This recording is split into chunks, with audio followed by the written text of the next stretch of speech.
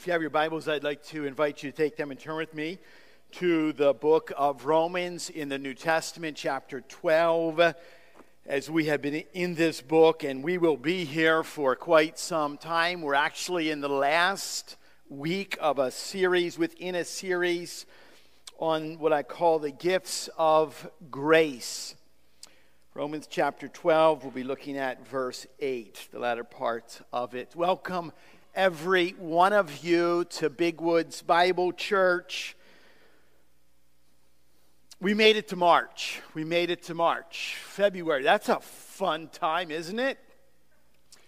I feel at some level like we're all just kind of like crawling out from underneath a rock. Like we just barely made it, like the bear that wakes up from the den. That's kind of what we're doing as we turn the corner into this month of March. I heard somewhere that we're setting records on warm temperatures, so we rejoice in that. There are a lot of opportunities for you to spend your time on Sunday doing a lot of different things. And someone in your family, or maybe you yourself, said, "Hey, I have an idea. Let's spend time in the house of the Lord with the people of God, and let's listen to the preaching of the Word of God." Let me remind you that you have made a wise choice, as the Lord has set apart this day for this very purpose, that the Spirit is present with us. And these few moments are absolutely key for building us up in the Word to make us effective and faithful followers of the Lord Jesus Christ.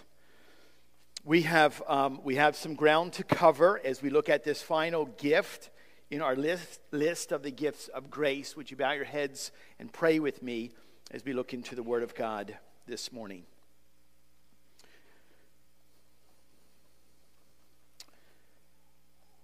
As the psalmist prays, "Have mercy on me, O God, according to your steadfast love.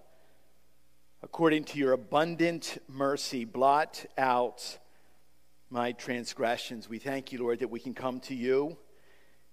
And we know, Lord, that you see us righteous when we put our faith in the full and finished work of Jesus, and we rejoice in that truth. I thank you for every single person that is gathered here this morning. I thank you, Lord, for your presence here with us, and we just pray that you would be glorified in these few moments as we listen and learn together. Father, I pray for those that are in the midst of heartache, that are struggling with sickness or discouragement or depression, or there's darkness that is overwhelming. Father, we lift up the people of Ukraine, especially at this moment. I pray, Lord, especially for our brothers and sisters in Christ, that you would give them strength as they minister in the most difficult of settings and environments. Father, we pray even for those that are attacking. It says, Lord, that we're to pray for our enemies. And I pray, Lord, that you would bring them to the end of themselves, that you would change hearts, Lord, that you would heal and restore. I pray for dear Alina's family in the Ukraine. And I just pray, Lord, for protection and comfort. May we, Lord, not for a moment take for granted the freedoms and the graces and the blessings that you've given to us, but may we maximize moments like this to lift up those in need before the throne of grace. Father, personally, I just ask for help this morning. Just give me clarity of word and thought and speech. Guide us, direct us. May we be faithful. We ask this in the amazing and matchless name of Jesus Christ, our Lord and Savior. Amen and amen. I could not help this morning when we even began, as Matt was leading us in forgiven, that we are forgiven. I could not help but notice, of looking around at people who were literally wiping tears away just out of gratitude that we are truly forgiven, declared righteous through Jesus. And it's because of that the Lord actually, we began in Romans chapter 12 and verses 1 and 2. We're no longer conformed to this world. We're not like the world. It actually says that we are to be transformed. We're not conformed, we're to be transformed, which means that we are totally different than we used to live. We live different than the world lives. It says in Scripture that the old things have passed away. We used to think like that, and we used to do that, and we used to laugh at those things and be entertained. But the old things have passed away. It says what? Behold, everything has become new. And part of the blessing of being a new creation is that God has graciously gifted to you not only eternal life, forgiveness of our sins, but He's gifted to us spiritual gifts. I love, you know that, and you've heard it. I love receiving, and there's something about, like, here's a box, and it's like got a bow on it, and it's got your name on it, and it's mine, and I love that. We love gifts. God has given to every one of you who have acknowledged the Lord Jesus Christ as Lord and Savior at least one spiritual gift for the purpose of what? Building up the body of Christ, edifying and glorifying God. We've looked at the gift of prophecy and serving and teaching and exhortation and giving, and last week the unique gift of leading. Today we'll look at the seventh and final gift, but I want us to hold on tight to the idea that with all spiritual gifts, hopefully we've made it very clear that you are to use your gift or gifts for the good of the body, which means what? You need to be in the local church. You need to be here. You need to be present in order to be built up and edified by the gifts of others. If you're not here, you can't be edified and built up. Which means what? You need to be in the local church for other people to be built up, to be edified by your gifts. Remember, the author uses a perfect illustration of how this works by using the human body as a metaphor. A body doesn't work as it's been designed and intended to work unless what? All the parts, all the members are present. Without eyes, you can't see. Without ears, you cannot hear. Without hands, you can't grasp and reach out. Without feet, you can't stand up. Without members of the body present, the church is not going to function. It's not going to edify. It's not going to glorify as God has divinely designed and gifted the church to function. You know what window shopping is? And we've probably all been there. I remember places, Fifth Avenue, Michigan Avenue in Chicago, even Rodeo Drive. And you walk by like shopping places, and there's a shirt inside. You can like buy a shirt for like $600. Like, wow, let me have 2 of them, please. What do you end up doing? You just like walk by, and there's a window, and you have your face pressed up to the glass. Like, wow, look at that. Somebody's really wasting that much money on a shirt. In a sense, window shopping is really what's happening with what? People who just want to kind of look into the church. They don't want to commit. They don't want to connect. That's the equivalent of people who are what? Trying to say that they worship, trying to say that they fellowship, and they're settling for a computer screen or a television. It doesn't work like that. Hear me on this. No connection, there's no edification. It's pretty easy to remember. I designed it. Both of them end with I-O-N, so you remember it. No connection, no edification. Having your face pressed up against the window, looking in, is not going to cut it. You're not going to be built up, and you're not going to be able to build up other people. Gifts are not given for your own enjoyment. You've received this gift. It's not for your own self-edification or self-exaltation. A Christian has no right to hold on to hoard, to withhold your gift from others in the body.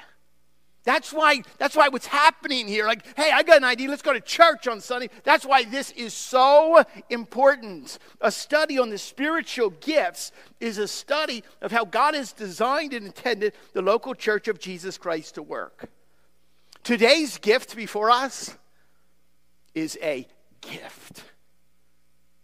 I mean, this before us is a blessing to the body of Christ. And what the body of Christ is to be a blessing within the community that we've been called to love and to serve. It should be that if anyone in all of the world wants to know, what does mercy look like? They should be able to look at the local church of Jesus Christ. It should be the walking, talking definition of mercy. Here's our text for us this morning. Mercy, the gift of mercy. It says, the one who does acts of mercy are to do this with cheerfulness. If you recall, some of the first words of this chapter began with what I appeal to you, brothers and sisters, by the mercies of God. In a sense, our entire text has been steeped in this thought. What I found quite interesting is that mercies in verse 1 and mercy in verse 8, they're actually two different Greek words. The former, in a sense, is more of a passive. It's having received mercy or received compassion. We're recipients of what God has given to us. The latter, the one that's used here, is more active. It's the giving of mercy or the showing of mercy. What does this mean for us? As we have received God's mercy, Lord willing, with hearts that are filled to overflowing with joy and gladness, we are to give it. As we have received, we are to give. I believe the whole body of Christ is able and should be willing to do that. However, what we see in our text is that we have some people sitting here right now within our own body that are uniquely gifted, that are divinely empowered to exercise this gift different, unique than others. Virtually every translation translate this verse almost identically. There's very little variation at all, with the exception of that word cheerfulness is sometimes translated gladly. The Greek word that's used here for mercy is eleio, and it means to show mercy, like I said. It's active, to pass mercy on, to have mercy, compassion, to show pity. However, there's a problem here. There's a problem here. I would argue that mercy for us is not natural. In the first century world, mercy was actually criticized. When people displayed mercy, they were ridiculed because it was a sign of weakness. An ancient Roman philosopher actually says that mercy is a disease of the soul. There's something within inside of us that does not normally or naturally show mercy, but I would argue that although it's not natural, it is, and it should be supernatural. Thomas Watson, the Puritan, says that mercy is the result and the effect of God's goodness. It would take me well over an hour and a half just to read verses, without saying it, would just read verses on the mercy of God and how mercy is seen throughout the pages of Scripture, both Old and New Testament. Psalm 145 says what? The Lord is gracious and full of compassion. He is slow to anger and great in mercy.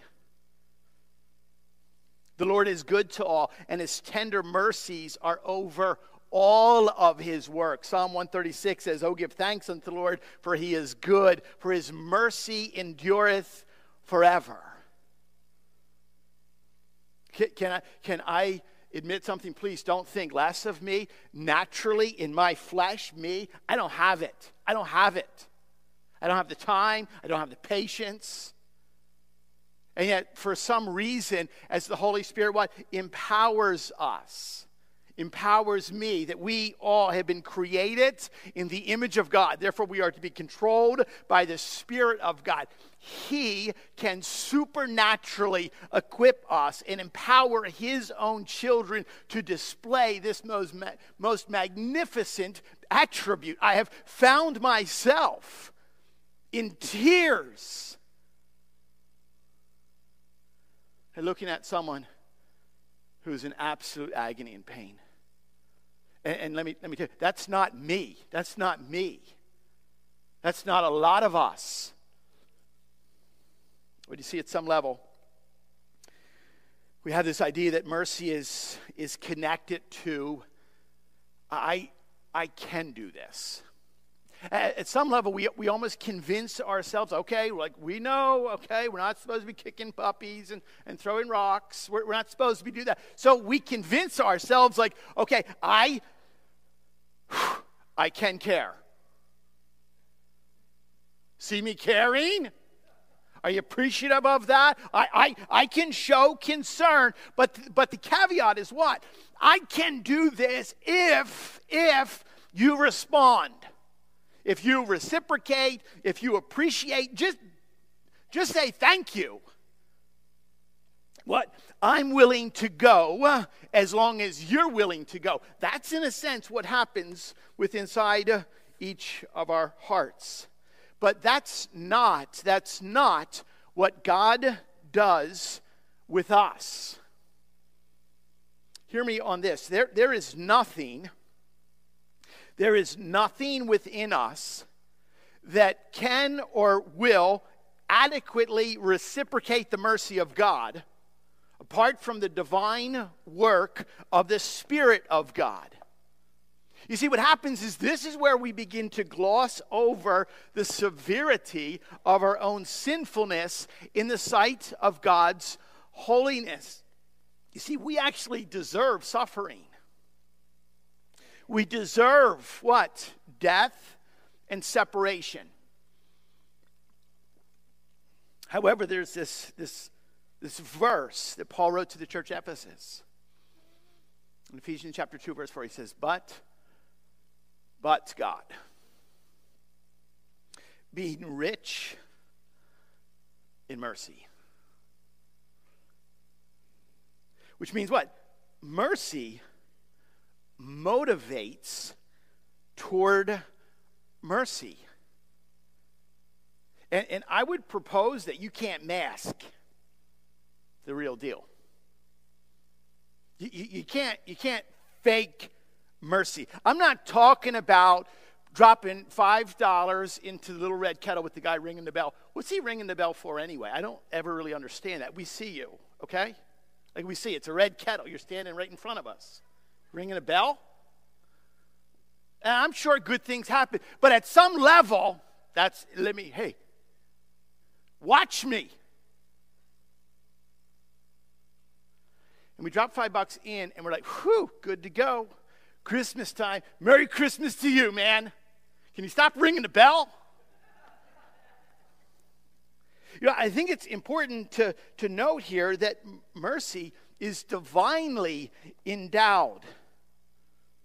It's a divinely endowed ministry with a unique, special sensitivity to suffering and sorrow without any ifs. There's no ifs. Like, I'll drop $5 there are no ifs connected to it. Baker Encyclopedia of the Bible defines mercy like this. It specifically designates that quality in God. Notice it's his quality. specifically designates that quality in God by which he faithfully keeps his promises, maintains his covenant relationship with his chosen people despite their unworthiness and unfaithfulness. I love that definition of mercy because what? It points to the one who is merciful. And it reveals to us the fact that we all can blow it, and we all have, day after day after day. And he says what? I will keep my covenant with my own. Keep in mind that we are to show mercy to others as God has shown mercy to us. And there's no ifs there. Let me give you a working definition. We try to do that each week as we kind of work our way down through. Here's a definition, a working definition for the gift of mercy. It's the Spirit-given ability to feel genuine empathy and compassion for people who suffer, and translate that compassion into cheerful deeds that reflect Christ's love and alleviate suffering. I know it's a long definition. We'll get that to you later on. You can write it all down. So that in a sense is the what. Like that's the what it is. Now we are to look at it. What's specific here is this is the only time that we're told to exercise a gift with a how in the cheerful sense. How this gift is to be exercised with cheerfulness. It's the Greek word hydriates. It has connotations. If you hear that word, it actually has some connections to this word that we're probably a little bit more familiar with.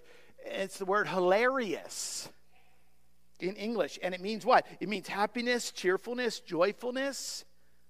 So it's not only ministering without any ifs, or ministering or caring without expecting something in return or without a grudge. It actually says that we're to minister and exercise this gift with delight. And that can be taxing. Why? Because look at the needs around us. Just consider our own community for a moment.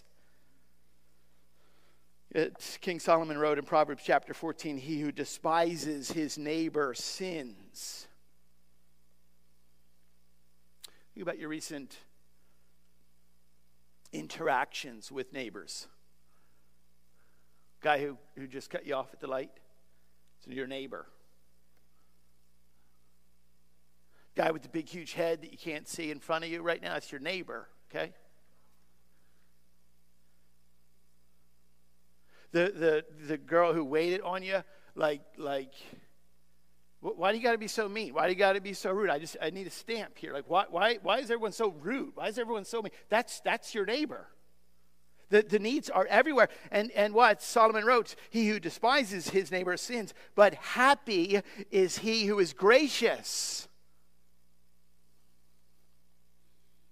The disclaimer here is that we're to exercise the gift of mercy a specific way with cheerfulness and joy. Why? Why? Excuse me, I got a question. Why? What's it matter? Why can't I just show you mercy? Now it's like show you mercy with a specific qualification to it.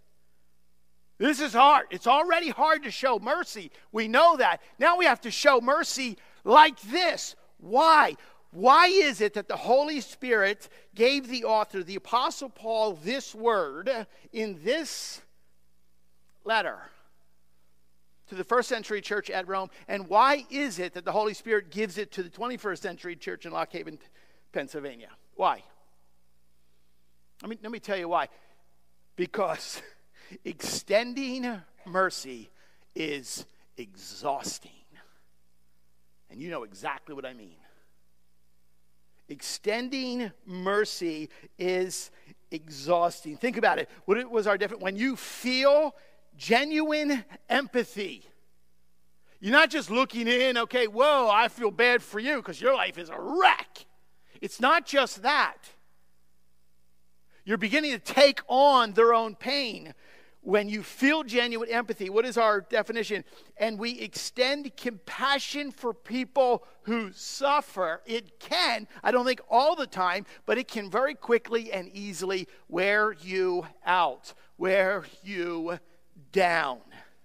And today I think it is so important in our world because there are so many needs around us. I've described it like this. I've heard it described like this. There is a black hole of needs around us that we very easily can get sucked into. Thus, the importance of what? It all connects to us being a living sacrifice. Romans chapter 12, verses 1 and 2. Remember the ground rules? Submitting to, surrendering to, allowing the Holy Spirit, relying on the Holy Spirit to give you, like you and I can't do this. But the Holy Spirit can equip us and empower us, can actually give to us a sincere sense of joy that as we minister towards other people, we actually care, we actually love. Then what? When we know it's the Holy Spirit, there's evidence of that, and we read that in Galatians chapter 5, that proof, fruits we would call it, of the Spirit. One of those is what? Joy. What happens is that we can do something, but sometimes it's like, are you happy now? That's not what we're talking about. A great debate and dialogue with some people this week. Theoretically, you could, in a sense, kind of present, or attempt, I should say, to make a case that says if there's no joy, then really there's no mercy. Because God doesn't want it, right? God loves a cheerful giver. If you're not cheerful in your giving, then whoa, he's not waiting like on you. And I thought for a moment that we are to show acts of mercy with cheerfulness. If it's not with cheerfulness, maybe we shouldn't do it. I don't know if I would press that too far. Why? Because regardless of how you feel, and there's so much emphasis on how people feel today. It's all about how you feel. Regardless of how you or I feel, hold on to this. We've been shown mercy. Doesn't really matter how you feel. Like, forgive me, I love you, but it really does. Why? Because I don't oftentimes feel very joyful when we display mercy. And I don't think I'm the only guy in here that would feel like that. And yet what? Regardless of how we feel, we have been shown mercy. Just as Jesus taught. Luke chapter 6, listen to this. I say to you, love your enemies and do good to those who hate you. Bless those who curse you. Pray for those who abuse you.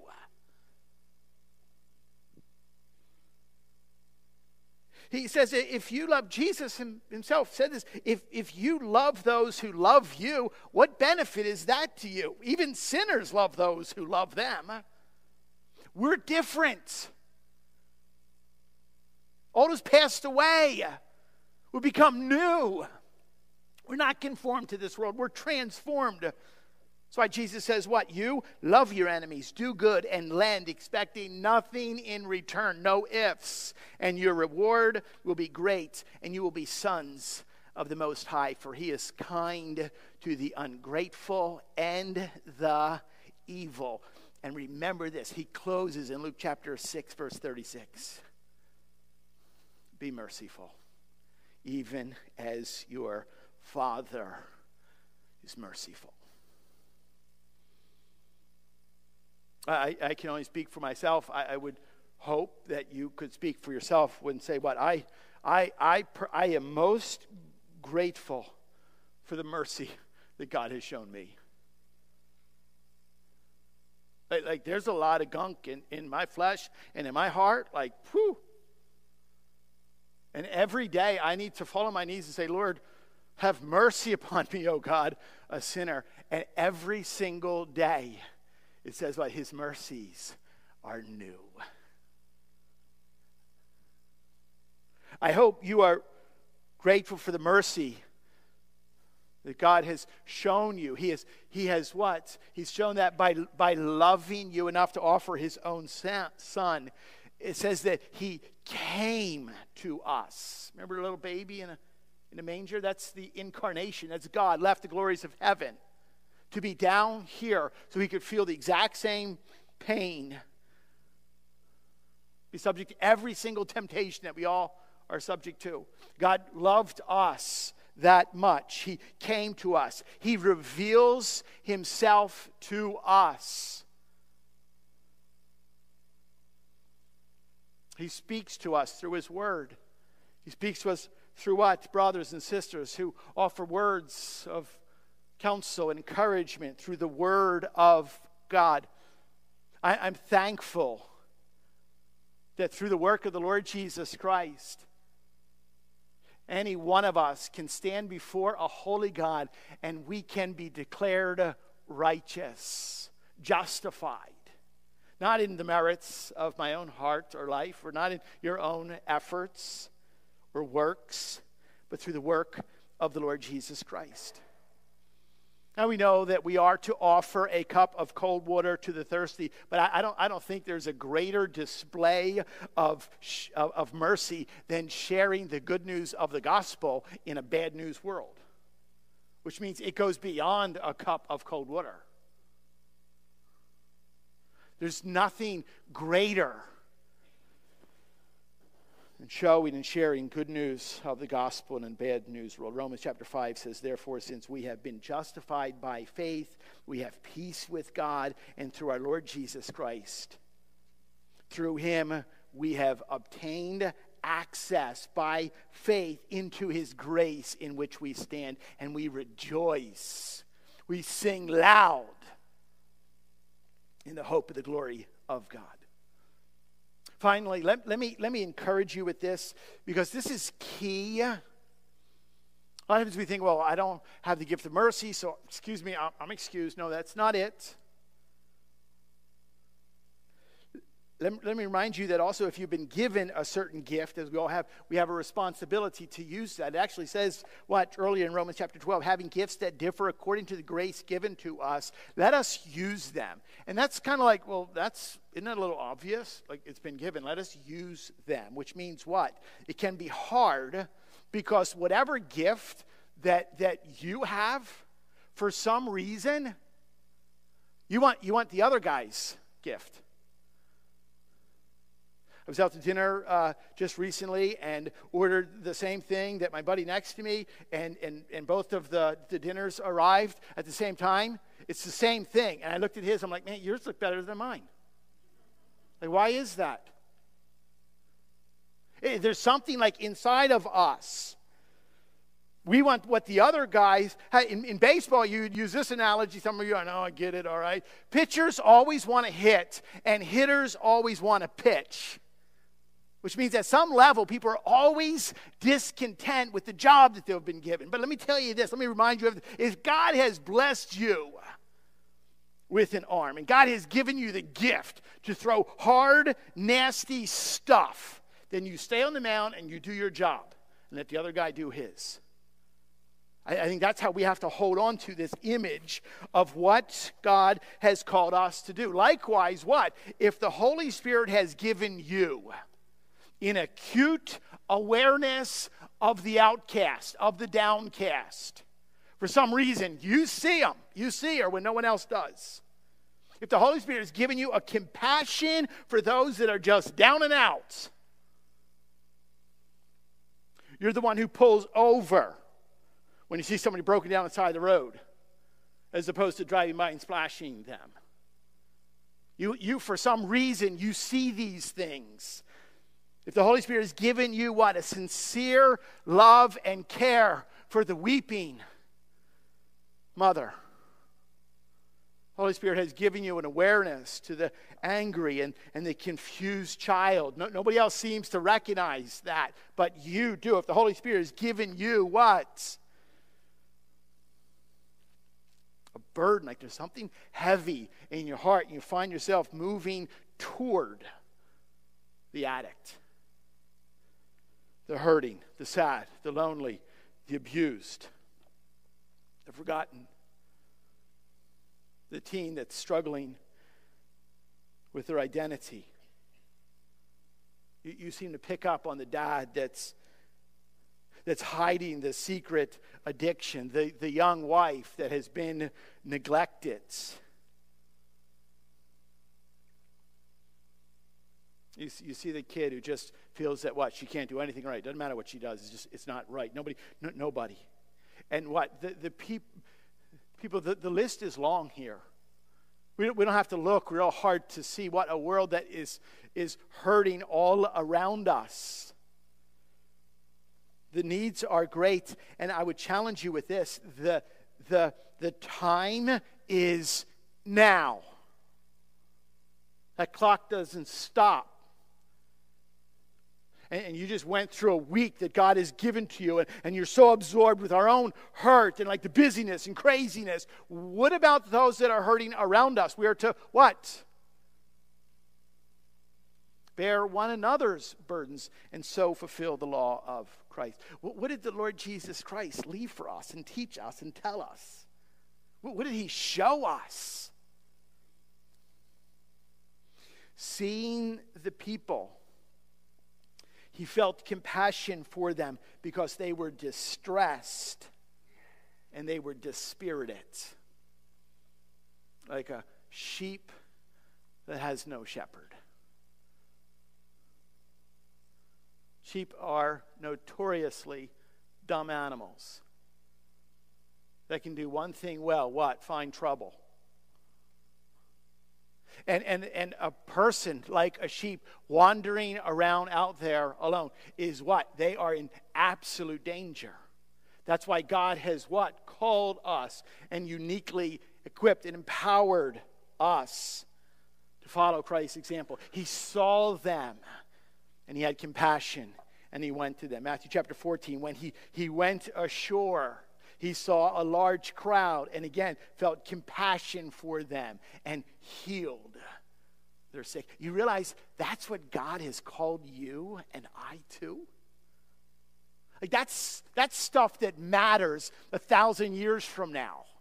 Doesn't matter what truck you drive. Doesn't matter what house you live in. Doesn't matter about the degree on your wall. What matters is what? You following the example of the Lord Jesus Christ and showing compassion for the lost and the hurting, just like he has shown compassion and mercy to you and I. You personally may have the gift of mercy. If you have the ability to sense hurt, you're just aware and respond to it in sincere love. You're generally kind and gentle. You just feel like you want to reach out, and you do this with a sense of joy that you want to get involved in someone else's life. It's going to be messy. I'm thankful that God wanted to get involved in my life. Oftentimes it's the deacons amongst us, men, women, who have been what? Uniquely